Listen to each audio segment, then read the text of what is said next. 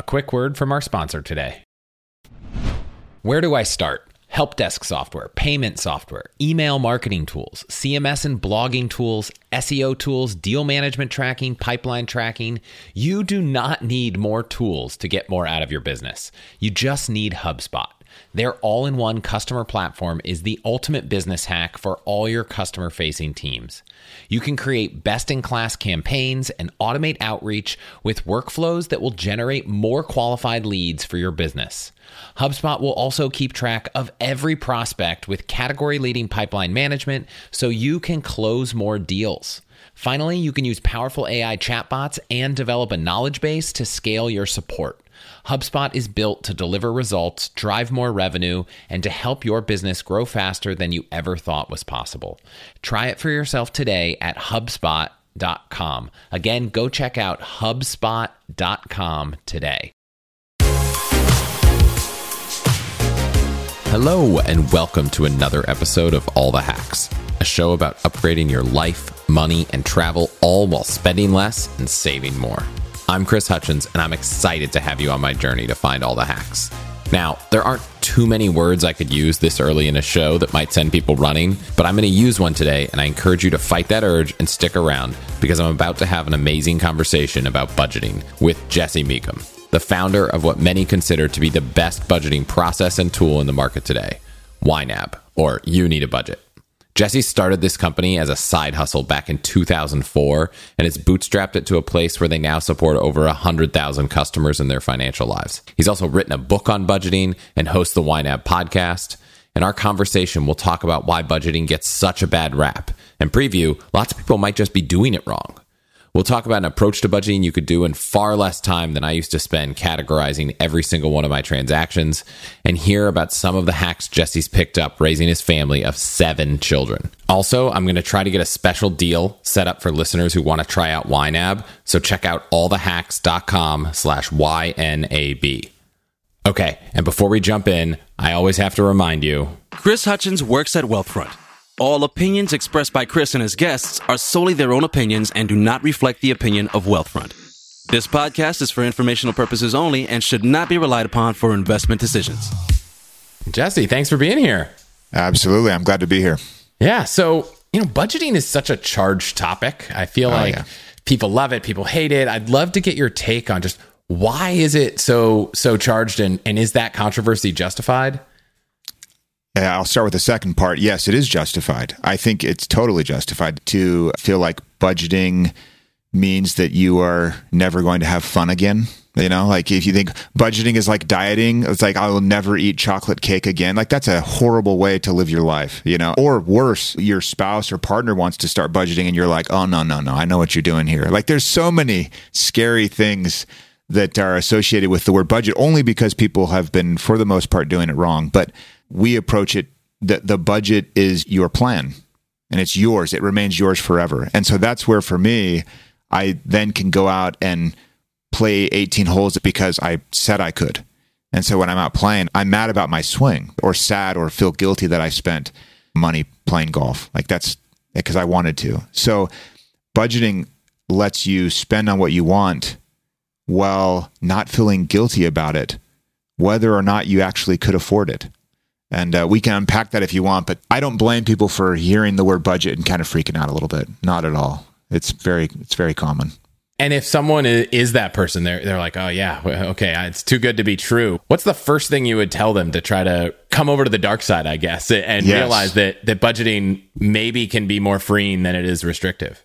Yeah, well, I can walk through from what most people experience, and you'll see something that you want, and I don't want to, like, when I say want, I don't mean any kind of moral judgment to it, like should you want it or not. It's just you want it. So we're just dealing with like a pure want, and someone will say, I want this, and then the first thing they'll ask is, can I afford it?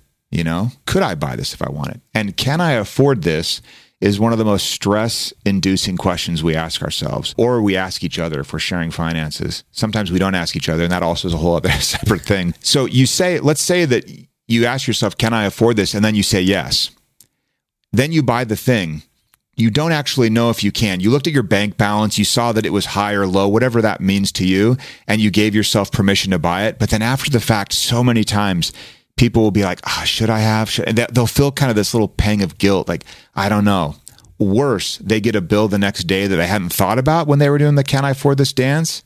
And then they know they couldn't afford it. Then they feel really bad. Or the flip side is the person actually can afford it. They do buy it, but they don't know that they could. So whether or not they can afford it or can't, they both don't know it. And they both feel guilty or consternation or stress because of it. So a budget solves that stress of, can I afford this? By telling you, yes, you can. Go buy it, enjoy it, don't feel guilty about it, or no, you can't. And that still brings a lot of people peace and resolution to what they're trying to figure out. Now, does it mean you can't ever buy it? No. It might just mean you need to wait a little bit. You might need to wait a paycheck or two, but it's freeing because it frees you from that question that you can't answer accurately. And that's what we're trying to tackle for people. Yeah. And does it have to be hard? Is there a 80-20 to get started that doesn't involve looking at every expense you've had for the last year and categorizing everything? That often seems daunting. When you said it's like a plan, it's like, oh man, I got to put together a full financial plan. That sounds scary. What's the way to get started thinking about it that maybe doesn't have to be so scary and you can do in, minutes or maybe a couple hours? Let's do, well, first, do not look back. So with the first rule of budgeting, we have 4 rules. Our first rule is not actually this, but really what we're talking about is do not look back. Do not look at your history. It's already done. It's finished. So you can't change anything about it. We only are looking forward. That will save you countless hours if you just say, I'll just deal with what's forward. Then if you're talking about 5 minutes, pull out your phone, look at your bank balance, and ask yourself one question. This is the question you ask. What does this money in my bank account need to do before more money will come in? Don't tell yourself, more money will come in on Friday, so what should that money do too? It resists the urge. When we coach people, sometimes one-on-one a little bit, they'll often say like, I'll get paid. Jesse, hold on, I'll get paid in 5 days. And I'm like, no. We only want to deal with money that is on hand. So if you do those 2 things, you forget history and you only decide to budget the money that you have on hand in the moment, suddenly that big financial plan that looked really scary, it's nothing like that. It's just, hey, I have $800 in my checking account, $200 needs to go to groceries, $150 needs to go to this bill, $70 for my cell phone. It's very clear. It's amazing how many times we walk people through this, hundreds of thousands of people. And at the end of that simple 5-minute exercise, they will often say, oh my gosh, I feel so much more in control already. And we're like, that is a budget. A budget is control. It's awareness. It's intention. And you only get intention by looking at money actually on hand, and you only have that intention going forward. Well, you would have saved me countless hours of arguments with my wife, because my version of budgeting that, like dieting, just totally went by the wayside and never to be repeated in our house was at the end of every year, we said, okay, let's download our Mint history of every transaction. Yes. Let's categorize it all. Let's see how much we're spending. And the reason I did that, and I'm curious if you think it's not valuable, if there's an alternative, was, it helped me say, okay, I make X, I spend Y, I'm okay. Like what I'm doing today works. And that actually freed me up to say, if I just keep doing what I'm doing, I'm probably okay. And I don't need to be thinking about it every day, because last year I did okay, but it was a lot of work. If you just look at the money you have today and what its purpose is there any easy way to get a sense of, I don't know, how much I'm saving this year, or kind of some of those more macro ideas? Yeah. The macro is interesting because it can give you an idea of, I don't know, what happened, what may happen again. The New York Times ran an article years ago that still kind of makes me mad, because they came off as this light bulb moment where they were saying, hey, if on annual budgets, people tend to stay within an annual budget. That was their point. And I just was shaking my head. An annual budget is not where mistakes are made. Mistakes are made on the Saturday and Sunday between 2 paychecks. That's when the mistakes were made. So what we're talking about is like, when I look at the Hutchins household, like macro view, I'm like, yeah, on average, they're good. And most people, when they come to us, they're like, I don't get it. I make good money. Like, why aren't I getting ahead? What's the deal here? And it's not because at the macro level, they aren't looking okay. It's because on January 22nd, they had purchased some really nice boots that they definitely wanted, and they're totally okay to buy boots. But on the 23rd, they also had a life insurance premium come due, and they're like, oh, it was just a timing issue, right? And so because there was a timing mismatch of money on hand and money required, they had to put a little bit on the card. And we know the average, credit card balance for Americans. It was honestly in 2020, it was just dropping like crazy, much to the bank's fear. But we're heading right back where we were, pre-pandemic. And so many of those swipes are just timing mismatches. It's like, I didn't have the resource, but I used to have the resource. And what we want to have people do is just look ahead to those larger, less frequent expenses. And then when you're debating whether or not you want to buy these boots, I hate to use examples, Chris, because then people will be like, oh my gosh, Jesse doesn't think I should buy boots. I really don't care. What? I do not care what you spend your money on. I just want you to make sure that all your big expenses are taken care of as well. So let's say you've got this insurance premium that's due in 8 months. You divide it by 8, and you have a monthly insurance bill now that you're setting aside for. And the software does this, that's the software part. But then you're also debating, like, should I buy these boots or not? Now it's like you have future Chris and current Chris that are at the negotiating table together.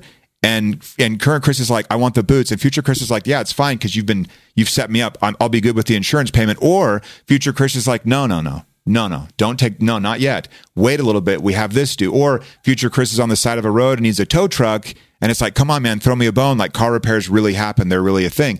It's the mismatch of when we have the money available so much of the time that gets us into trouble. So I want people to pretend that they have like a future version of themselves that also has a say in what current money should be doing. I like that. Yeah, I actually think sometimes budgeting is create a bunch of buckets and then see what happens with the money. And this is flipping it, and it's see where the money is and then decide what needs to happen with it. Yes. In many ways, it's totally different from what anyone ever thinks of as budgeting. So I'm curious, did you ever consider calling it something different? Oh, yes. And still, like literally to this day, I'm like, should we rename? We're this company called You Need a Budget, and half of the country is just, or world is like, oh my gosh, I will not give that guy the time of day. And that kind of worries me, because I'm like, no, that's not what I meant. It's not what I meant to say. I feel like I'm chasing after him, trying to explain what I really mean when I say budget. So yeah, I've totally, like from a purely like product guy to product guy, I'm like, is our name right? There's something there to that. I don't know what I would name it, but every domain is taken now. So if you have any ideas, let me know. Yeah. I mean, I at least like that YNAB doesn't, it could just be a name, right? If You Need a Budget in its long form, obviously brings some kind of emotions out. But if you just call it just YNAB, it's maybe you don't think about the word budget out the gate. I've also thought like maybe we're trying to purposely exclude people that aren't ready to hear the news, So I don't know, but that's the marketer that's like always debating, like, is this working or not? It's a pretty good filter. It gets a laugh when I tell people, yeah, my company's name is You Need a Budget. And they're like, like nervous, but everybody does, regardless of income level. I've tested it. I've tested not having one, and I make pretty good income, and it wasn't good. So everyone needs one. So everyone, what would you say to the person that's saving on track for retirement, not using a budget, and spending money and enjoying life and feeling like everything's working? What could a budget do for that person? I would argue, this might be semantics, I would argue that they already are budgeting. It's just very high level. So they've budgeted for savings. They probably have an idea of what they want to spend on, like large purchases, vacation, holiday spending, things like that. And also they would naturally, in this circumstance, have to have lots of wiggle room because they need to have enough money where those timing issues don't pop up. And that takes a good bit of income above your expenses. I mean, there's a good gap of living within your means for people that don't deal with timing issues. I'm one of those people. I don't deal with timing issues now. If you were to be like, hey, 8 of your big bills came at once, I'd be like, oh, that was uncomfortable, but it would be fine. But most people, especially for the first while as they're working the budget, they are definitely dealing with the timing problem. So someone that's lucky enough to not have to budget so specifically, that's fine. Their budget is optimized for their circumstance, but most people do not have that circumstance. So I tested it in 2020? Yeah, it was just last year because I just ended it. I tested doing a very high level budget for me and Julie. And like we had an other category that was just massive. And I would just update once a month and be like, did checking account go up or down? And I would make an adjustment and then budget money. And I lost thousands and thousands of dollars somehow. I don't know what we spent, but like for the first time in 7 years, our checking account didn't stay at this level that it's like boring how it just stays there for the first time in like years after 2020. And it wasn't because of the pandemic, because we didn't eat out, we didn't travel. Like there were some things going for us to make that number go up. It was interesting because money was gone. And I'm like, oh my gosh, first time in so many years that our checking account is down probably 18, 25%. And I couldn't say why. And it might be the recovering accountant in me that just is really bothered by not having the accountability for it. But I did find it interesting without that awareness, without that intention, like the money just kind of did what it did. Yeah, that's fascinating. If you ever find out what happened to it, let us know. Maybe it's in that unclaimed money stuff. Maybe that in that hack that you talk about with unclaimed money, that they're like, oh my gosh, Jesse's unclaimed money is with the state of Utah. He just doesn't know it. So I don't know what happened to it. So. Whether it's researching investments, comparing performance, trying to read up on the news, or looking into a company's financial statements, it seems like there is an unlimited number of places to get your information, but my go-to site for all things investing is actually the same site I've been using for over a decade. It keeps getting better and better and also happens to be our sponsor today, Yahoo Finance. Whether you're a seasoned investor or just getting started, Yahoo Finance has all the tools and data you need in one place. Well, actually, two places, because they also have a great mobile app. You'll get a holistic view of the financial news cycle, including breaking news, original editorial perspectives, analyst ratings, independent research, customizable charts, and so much more. It's probably why they've been trusted for over 25 years and by over 90 million users each month who are working towards their own financial success. So for comprehensive financial news and analysis, visit the brand behind so many great investors, yahoofinance.com. The number one financial destination, yahoofinance.com. That's yahoofinance.com. I love helping you answer all the toughest questions about life, money, and so much more. But sometimes it's helpful to talk to other people in your situation, which actually gets harder as you build your wealth. So I want to introduce you to today's sponsor, Long Angle. Long Angle is a community of high net worth individuals with backgrounds in everything from technology, finance, medicine, to real estate, law, manufacturing, and more. I'm a member of Long Angle. I've loved being a part of the community, and I've even had one of the founders, Tad Fallows, join me on All the Hacks in episode 87 to talk about alternative investments. Now, the majority of Long Angle members are first-generation wealth, young, highly successful individuals who join the community to share knowledge and learn from each other in a confidential, unbiased setting. On top of that, members also get access to some unique private market investment opportunities. Like I said, I'm a member and I've gotten so much value from the community because you're getting advice and feedback from people in a similar situation to you on everything from your investment portfolio to your children's education to finding a concierge doctor. So many of these conversations aren't happening anywhere else online. So if you have more than 2.2 million in investable assets, which is their minimum for membership, I encourage you to check out Long Angle, and it's totally free to join. Just go to longangle.com to learn more. And if you choose to apply, be sure to let them know you heard about it here. Again, that's longangle, ANGLE.com. Now, I noticed one interesting thing. When you say, the company, it's YNAB, you need a budget. You're not saying you need YNAB as a customer and software. Oh, no. You don't think it's for everyone, but you think the process of budgeting is, and you're willing to share how you guys do it. Could you talk a little bit about the difference between this kind of style of budgeting you've created and the company and the software? Yeah, we teach 4 rules. We teach to give every dollar a job, and we mentioned that already, like only money you have on hand, not money you're going to get, and you're facing forward. What jobs will this money do? The second rule, we call it embracing your true expenses, which means Christmas is a true expense. Like Christmas is a monthly bill. Car repairs are monthly bills. They just don't come that way. But as you start to take large, less frequent expenses, break them up into monthly amounts, you can see that your real expenses aren't just cable, groceries, and all those like monthly standard stuff. That's rule 2. So you have rule 1 and rule 2 where you're giving every dollar a job, including future you in this equation. Rule 3 is to change your mind. We call it rolling with the punches. But it's just like when life happens, you end up having visitors come to the house. You have to catch a flight somewhere for an emergency. Life happens. And so you need to be able to adjust the budget as needed. A lot of people think budgeting is like, I don't know, like it's just set in stone, and rigid budgets, they break. And so one of our rules is to be flexible. You're more like a coach making adjustments to how the opponents are playing all the time versus just being some clairvoyant person that can guess and predict every single spending move you'll make. Our 4th rule is called age your money. And it's essentially the idea that when you follow the first 3 rules, you will get to a point where the money you're spending today, you earned 30, 40, 50, 100 days ago. It's people that you mentioned, Chris, earlier on that have that pretty good slush in their budget. They'll have an age of money that is far higher because they aren't living paycheck to paycheck. And so our 4th rule is basically a metric that the software tracks that tells you like how close to that paycheck to paycheck edge are you. So I mentioned those 4 rules in brief. We dive into them with classes and podcasts, everything under the sun, to teach people those 4 rules because it's about how you're thinking about the money. And then you can run off to Mint or you could probably do it with Mint or your own spreadsheet. Like this whole company came about because I started it with a spreadsheet. So I would never fault someone for building their own.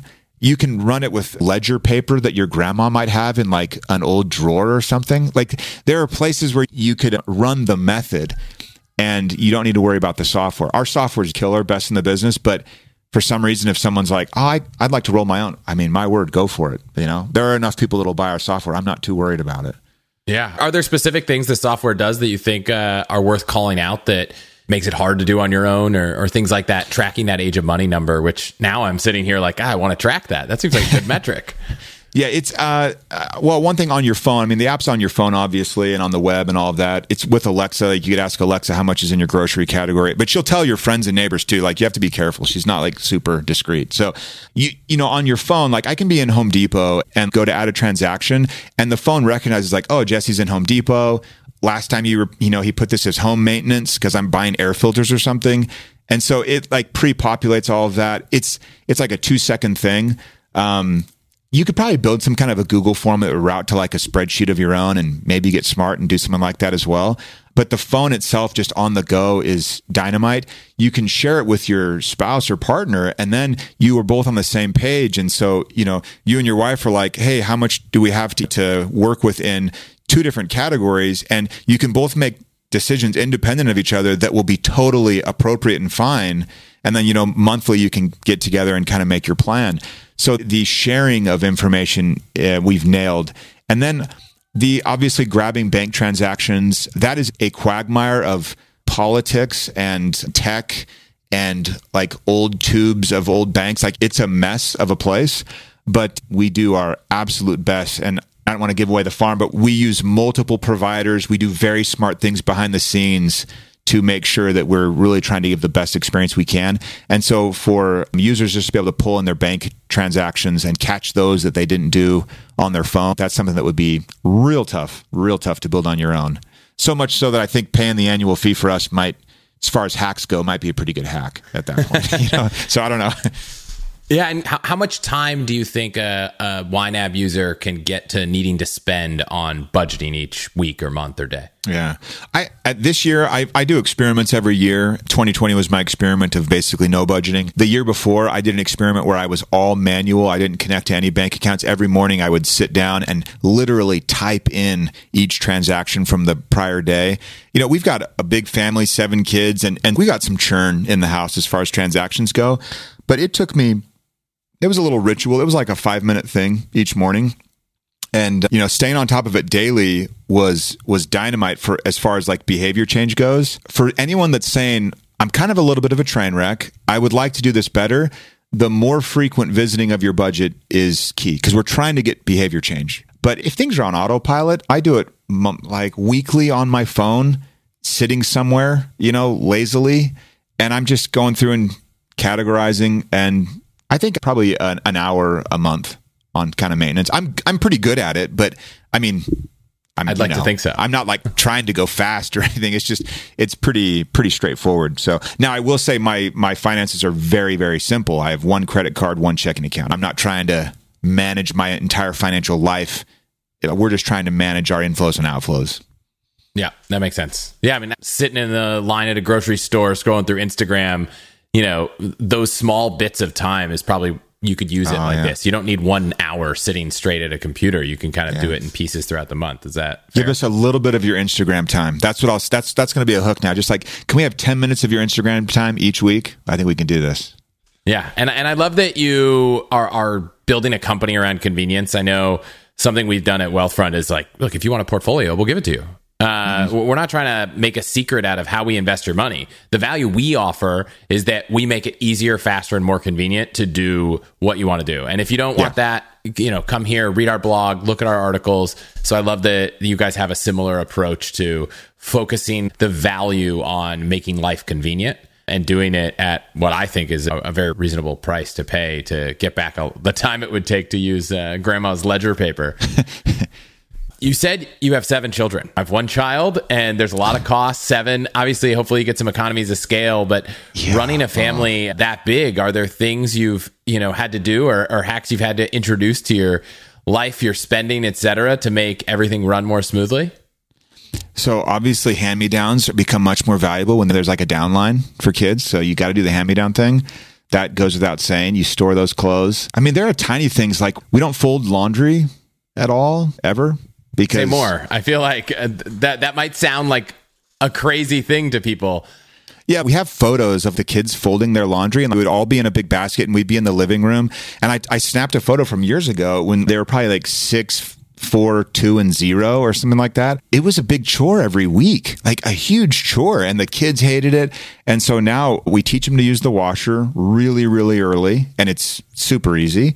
And the dryer's just as easy. And then as soon as they can reach the soap, it's like, okay, you're old enough to do this. They put in their own load.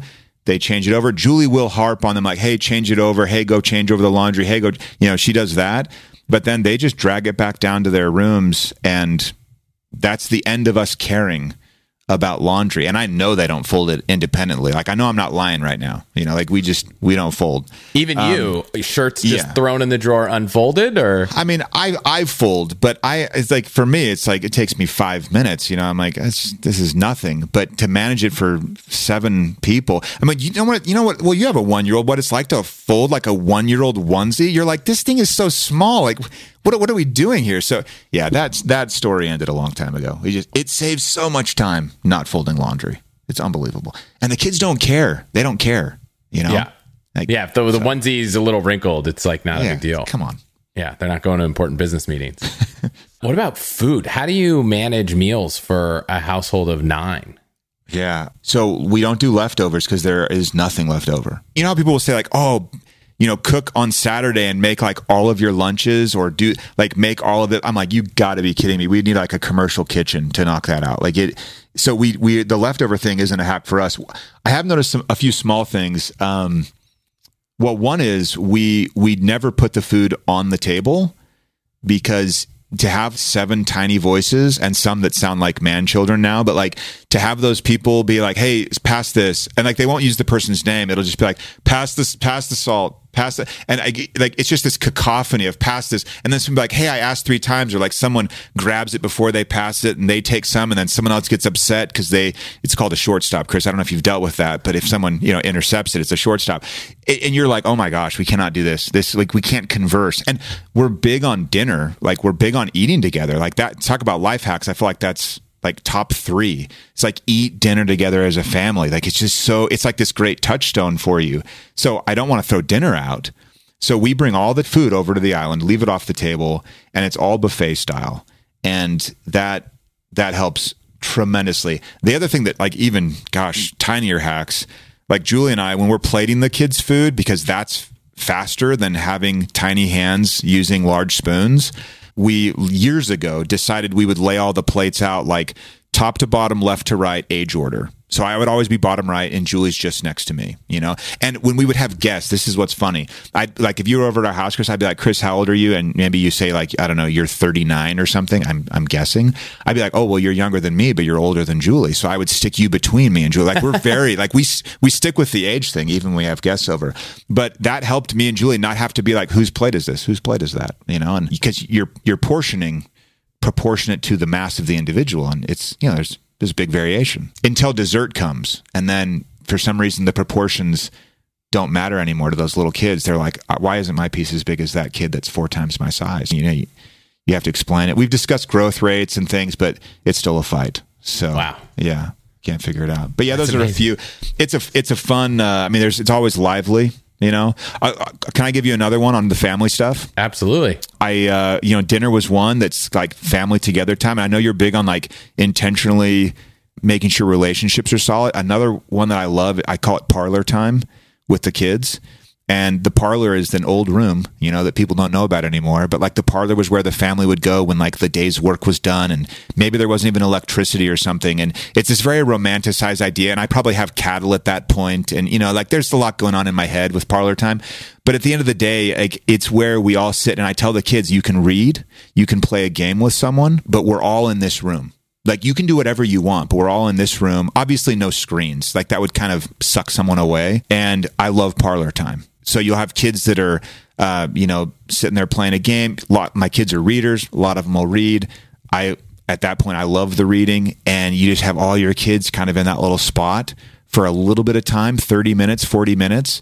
That feels good. That's one of my favorite hacks. No. Honestly, it's just like I call for it sometimes. Like, guys, we're doing parlor time. And, you know, like sometimes there's a little bit of groaning, but everyone comes up and they'll have something they can do. It's mostly for like Sundays where things are a little more chill already. And I love it. Love that. So the kids like it too once they settle in, you know.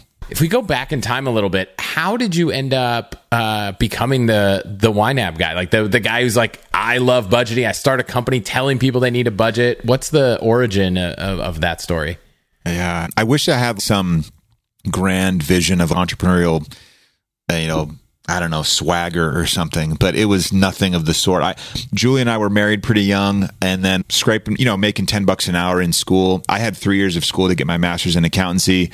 She wrapped up her schooling, but it was in social work. So her full-time job, she was making $11 an hour. And we were actually pretty thrilled with that. We're like, oh my gosh, $11, this isn't too bad. Rent was $350 a month, including some of our utilities. Like, we lived on the cheap, which I know you can appreciate, but we wanted to have a baby. And so when the baby was coming, Julie also wanted to be able to step out of the workforce. She's just like, I just want to focus on this baby. New mom, obviously new baby. And so that was a big deal for us. The other big deal for us was we didn't want to borrow money for school. I had a little scholarship that helped with tuition some. And I kept crunching numbers like, how can I work more hours? But my accounting program already really frowned on lots of work. So I was working more than what they allowed even. And I just couldn't squeeze out anymore, and at least not structured in that way. And so we had been using a spreadsheet that I had built for just the two of us, and it had worked well. Like we had gotten some savings together, and we just weren't going to be able to get those last 2 years without borrowing. And I was kind of mad because I'm like, man, we've been budgeting. We can't live any more cheaply than we are. And it wasn't going to be enough. And so I had this just kind of crazy, a little bit egotistical idea. I was like, oh, maybe people would just buy this spreadsheet from me. And so I launched with a spreadsheet, like, September of 2004, launched and sold little bits at a time, enough to keep the interest of me. And then in February of 2005, I discovered that the spreadsheet had enforced rules that I hadn't known were there. And so I turned it around and started talking about the rules and a lot less about the spreadsheet. And our sales doubled. And then doubled again. And I mean, doubled like, 500 to 1,000, 1,000 to 2,000. It wasn't a crazy number. But that was enough for me to think, the rules are kind of the key here. The spreadsheet's kind of second fiddle. And then I met a guy named Taylor, who's now my business partner. And he said, hey, I can improve the spreadsheet. I'm a developer. And I said, no, how about just real software? And he said, I can do that too. So we launched the first like Windows only, like paste in your license key type software back in the day. We launched that, had never met each other in person. and launched that at the end of '06. By that time, I was a CPA and doing my CPA thing for about 10 months before I realized I do not like doing this. And I really liked this little side gig, the side hustle, and I was making more from my side hustle than I was from my CPA job. So it still took me a little bit of time to get up the guts and realize that I could support a family on my own business. Only years later do you realize that there's no super secure way to make money. Like there's always risk of things. But yeah, that was kind of the genesis. And we've just iterated on that little old spreadsheet since then. So now that, the spreadsheet died, 15 years ago, but the software just keeps getting better and better. And I think we keep getting better and better at teaching people how to think differently about their money. So it's been a fun business to run. It's been fun to see people make changes, that like, They'll write and be like, "Oh, our marriage is better," or I took a job that had a pay cut, but the job is way better. And it's like stuff like that where you're like, man, and then they're like, "My family life is better." You're like, how do you put a price tag on that type of win for somebody? So it's a fun business to be involved in. Yeah. Do any of those stories include cool ways people have managed to up-level their finances outside of just budgeting, hacks they've learned or shared or things they've done? I'll give one. I mean, this might be obvious, and this is maybe too close to budgeting to be appreciated by your audience, perhaps. But the biggest hack of all is when you realize that some of your money has been doing things you don't actually value. Like that, and it's a high level optimization you're doing there. And so the budget at the end of the day is a tool to let you know that your money is going toward the things you value. We spend all this time like hacking our careers, like making sure that we're making the most, that we love our job, we've gone to school, and then we're like day to day, we're getting up early, we're like grinding, we're adding value. We put all of this energy into the time to money creation, right? Where we're converting our time into money. As soon as the money is in our hands, for some reason, so many people don't just extend that effort a little bit further and say, okay, now that it's money, how do I optimize it to be in line with what I truly care about? They stop. They've optimized their career like crazy. They're killing it. They're high performing, but then it's become money. And they're like, oh, I'm not a money person or whatever that. I hate that, I want people to just extend a little bit of that effort a little further along. Like take a surgeon, for example. Someone who's just like high performer, saving people's lives every day. And then they're just like, oh, I'm not good with money. I'm like, come on, man. You replace someone's heart. Like you're good at anything you decide to attack with that brain of yours. So like you're good with money. You're good with whatever. You just got to learn how to make sure that it's doing what you really care about. That's the biggest hack of all. Of course, in our forums, in our Reddit, like we have an awesome subreddit. Our Facebook fans group they're the ones where you can go and then be like, hey, everyone, I got this health insurance bill, totally caught me off guard. And people will be like, oh, I can tell you a story. Here's what you can do. So our community is full of them. But for me, I just focus on that big one. Money, priorities, perfectly in alignment, magic. That's great. Those stories about your mom's life that you never get tired of hearing? Sometimes they're funny, sometimes more sentimental, and sometimes they just highlight how much you have in common. Like for me, it's when my mom talks about programming mainframe computers in COBOL before I was even born. So for this Mother's Day, I have to tell you about a perfect gift to help you capture and preserve all those amazing stories and memories for years to come. It's called Storyworth. I've given it as a gift multiple times. It's awesome, and they are also one of our sponsors today. Here's how it works. Every week, Storyworth emails your loved one a thought-provoking question that you get to help pick, like what's the bravest thing you've ever done, or where's the farthest you've ever traveled, and they just need to reply to that email with a story. Long or short, doesn't matter. Then, after a year, Storyworth compiles all those stories and photos into a beautiful keepsake hardcover book that I am excited we now have a few of in our family, and they'll last for generations. Storyworth really is an amazing gift, which is probably why they've been trusted with millions of stories from customers over the past decade. So, give all the moms in your life a unique, heartfelt gift you'll all cherish for years. Storyworth. Right now, save $10 on your first purchase when you go to allthehacks.com/storyworth. That's allthehacks.com/storyworth to save $10 on your first purchase. Good credit can do so much, from unlocking lower rates on loans like for a car or home to helping you get approved for premium rewards cards. So if your priority right now is building your credit, then you should check out our sponsor Chime's Secured Credit Builder Visa credit card. It has no annual fee, no credit check required to apply, and because it's a secured card, there is no interest. What it does have is reporting to all 3 major credit bureaus to help you build your credit. It also works seamlessly with the Chime checking account, which has no hidden fees or monthly minimums. With Chime's secure credit card, you can start improving your credit scores right away. Get started today at chime.com/allthehacks. That's chime.com/allthehacks. Chime feels like progress.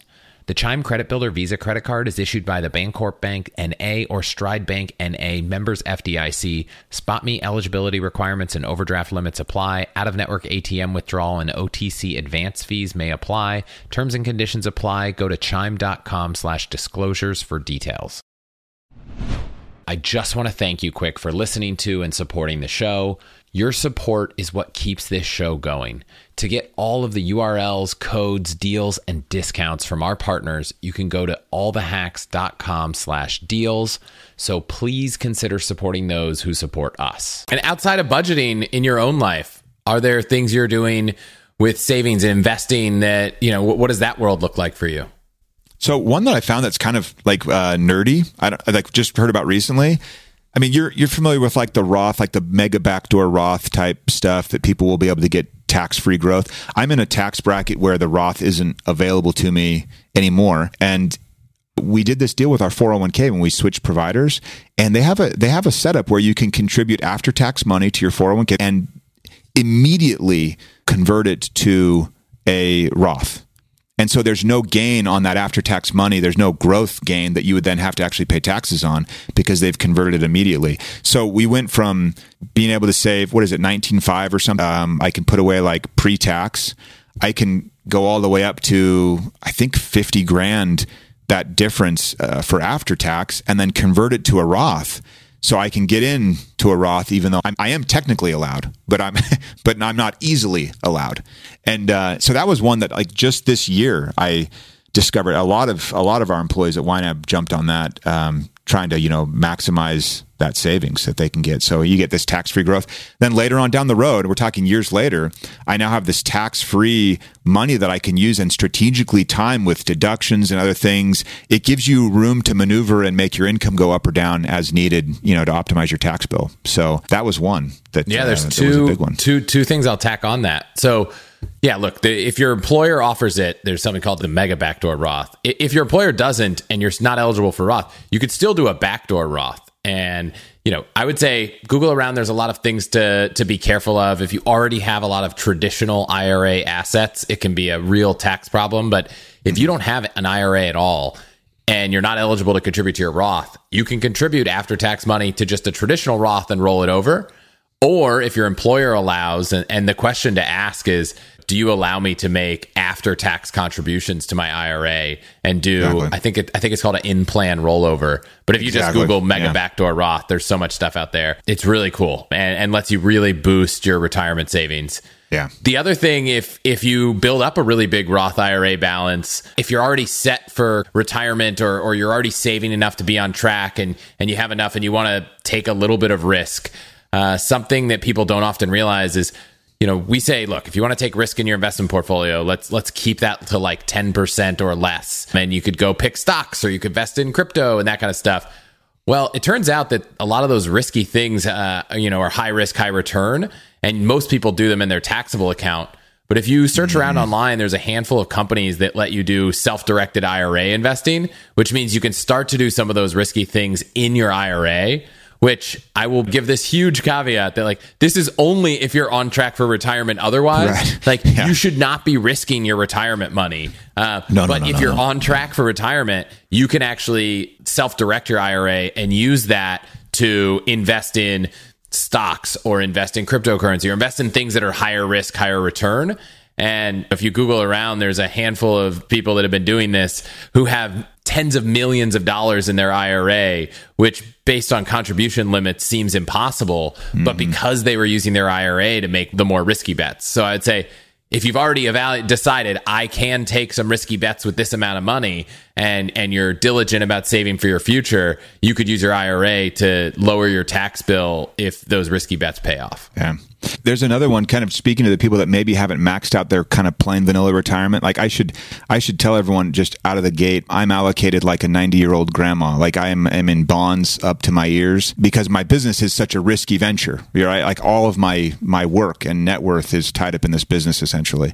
So everything else is very, very safe and that's appropriate. But for those people that are maybe not caught up on retirement or they're feeling like they can't find the money, I introduced years ago on my podcast the idea of what I call the 1% rule.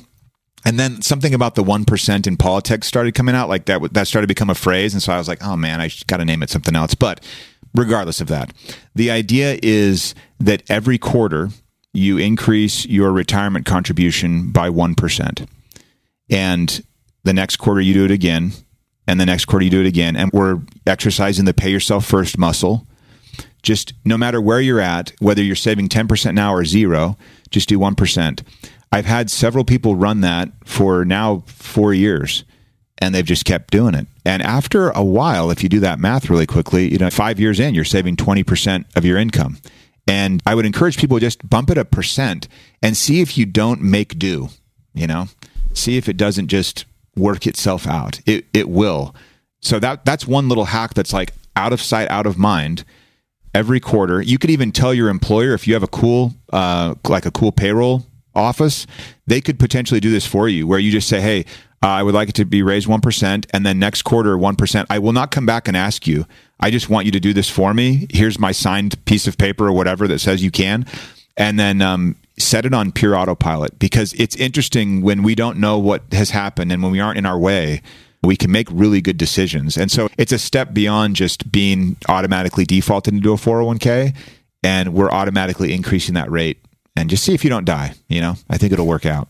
I love that. Yeah. I mean, automation is so easy when it comes to saving nowadays. Like I think about what parents and grandparents had to do to automate their savings and write checks and move money. And now it's never been easier to say, sweep this money before I get to think about it, before I get to spend it and put that away. So yeah. And I love that your kind of investment portfolio is so boring. I feel very similarly. And I keep talking to people who have been very successful, and most people's investment portfolios are kind of boring because they're taking a lot of risk with their work or their business, or maybe their job's really boring and they take a little bit more risk with investing. But I think too often there's the hype of, getting in on the next meme stock and all of that. And everyone assumes that that's how everyone's making money. And I'm like, nope, I just have some diverse passive index funds, and I'm just, spending my free time thinking about things that could level myself up like you did starting this business.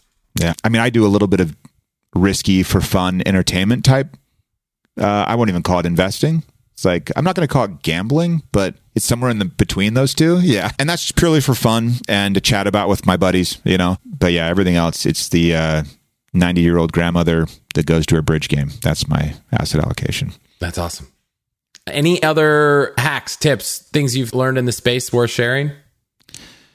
Oh, man. I live a pretty regimented life in the sense that I wake up to an alarm clock and I get going first thing and I exercise first. I feel like that's a hack for me that helps tons. I eat the same thing for breakfast 6 out of 7 days because, you just start to kind of find that you don't want to keep recreating the wheel. I wear the same hat all the time. It's interesting because if I were to like follow myself around for a day, I'd be like, oh wait, that is interesting. I've given up a few, over the years. I used to have everyone turn off lights and be like the light czar, like kids turn off your lights. Cause I grew up dealing with 60-watt bulbs. Like it did make a difference, but now, you've got 2-watt bulbs and I'm like, I don't know if I should keep harping on the lights thing, I think.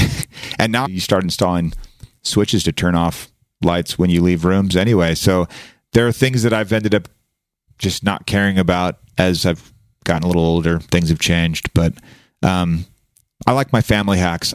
If I were to end on one, it'd be the dinner one. Try and make dinner happen with the kids. If you don't have kids, just have dinner happen with your significant other. Like it's just a quieter time, Don't watch TV during dinner, obviously. Don't pull your phones out during dinner, obviously. Just eat slowly, chew your food 35 times or whatever that number is that people say is good. And converse a little bit, slow down. I think that's done wonders for our family over the last 18 years. That's awesome. Yeah, we try to do that with the kid every day and then without the kid once a week. Yes, the weekly date. That's a killer relationship hack. We do that as well. Yeah, like religious about that thing. Weekly date. Yeah, cool. Well, where do you want people to find you online and everything you're working on? Yeah, so if you liked my voice, the You Need a Budget podcast, YNAB is available on all the iTunes, Spotify, all that. YouNeedABudget.com. If you're in a hurry, YNAB.com. We got that 4-letter domain years ago, and so you can type that in quickly. I'm not on the social stuff, so anyone can email me. There's a hack, Chris. I'm not on any social stuff. So, you can email me, Jesse@YNAB.com, and I'm happy to write back Mondays and Thursdays or when I jump back into email. So...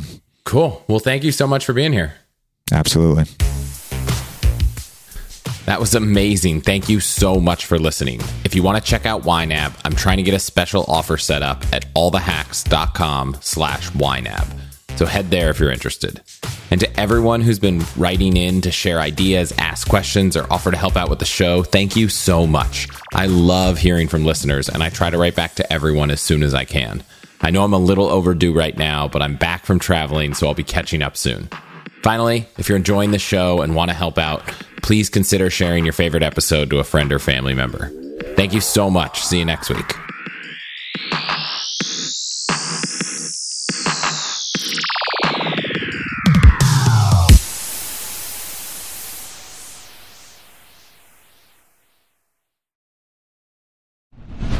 What's the best way to help you and your finances thrive? The answer can be overwhelming with all the financial misinformation out there. So I want to talk about an amazing resource, the NerdWallet Smart Money Podcast, where every week NerdWallet's in-house experts and financial journalists set things straight and help you make smart decisions with your money. The nerds have already helped me get smarter about saving money on groceries, avoiding some of the latest financial scams, and boosting my credit score, since it's actually been going a little bit up and a little bit more down lately as I've been taking advantage of a few recent credit card offers. They also explain the real impact that the latest financial headlines could have on your life, so you'll get the clarity you need to make smart decisions with confidence. Weekly financial check-ins with Smart Money help you spend more time doing what matters and less time worrying about what doesn't. Let NerdWallet's trusted experts untangle today's web of financial misinformation. Listen to NerdWallet's Smart Money Podcast on your favorite podcast app. Future you will thank you.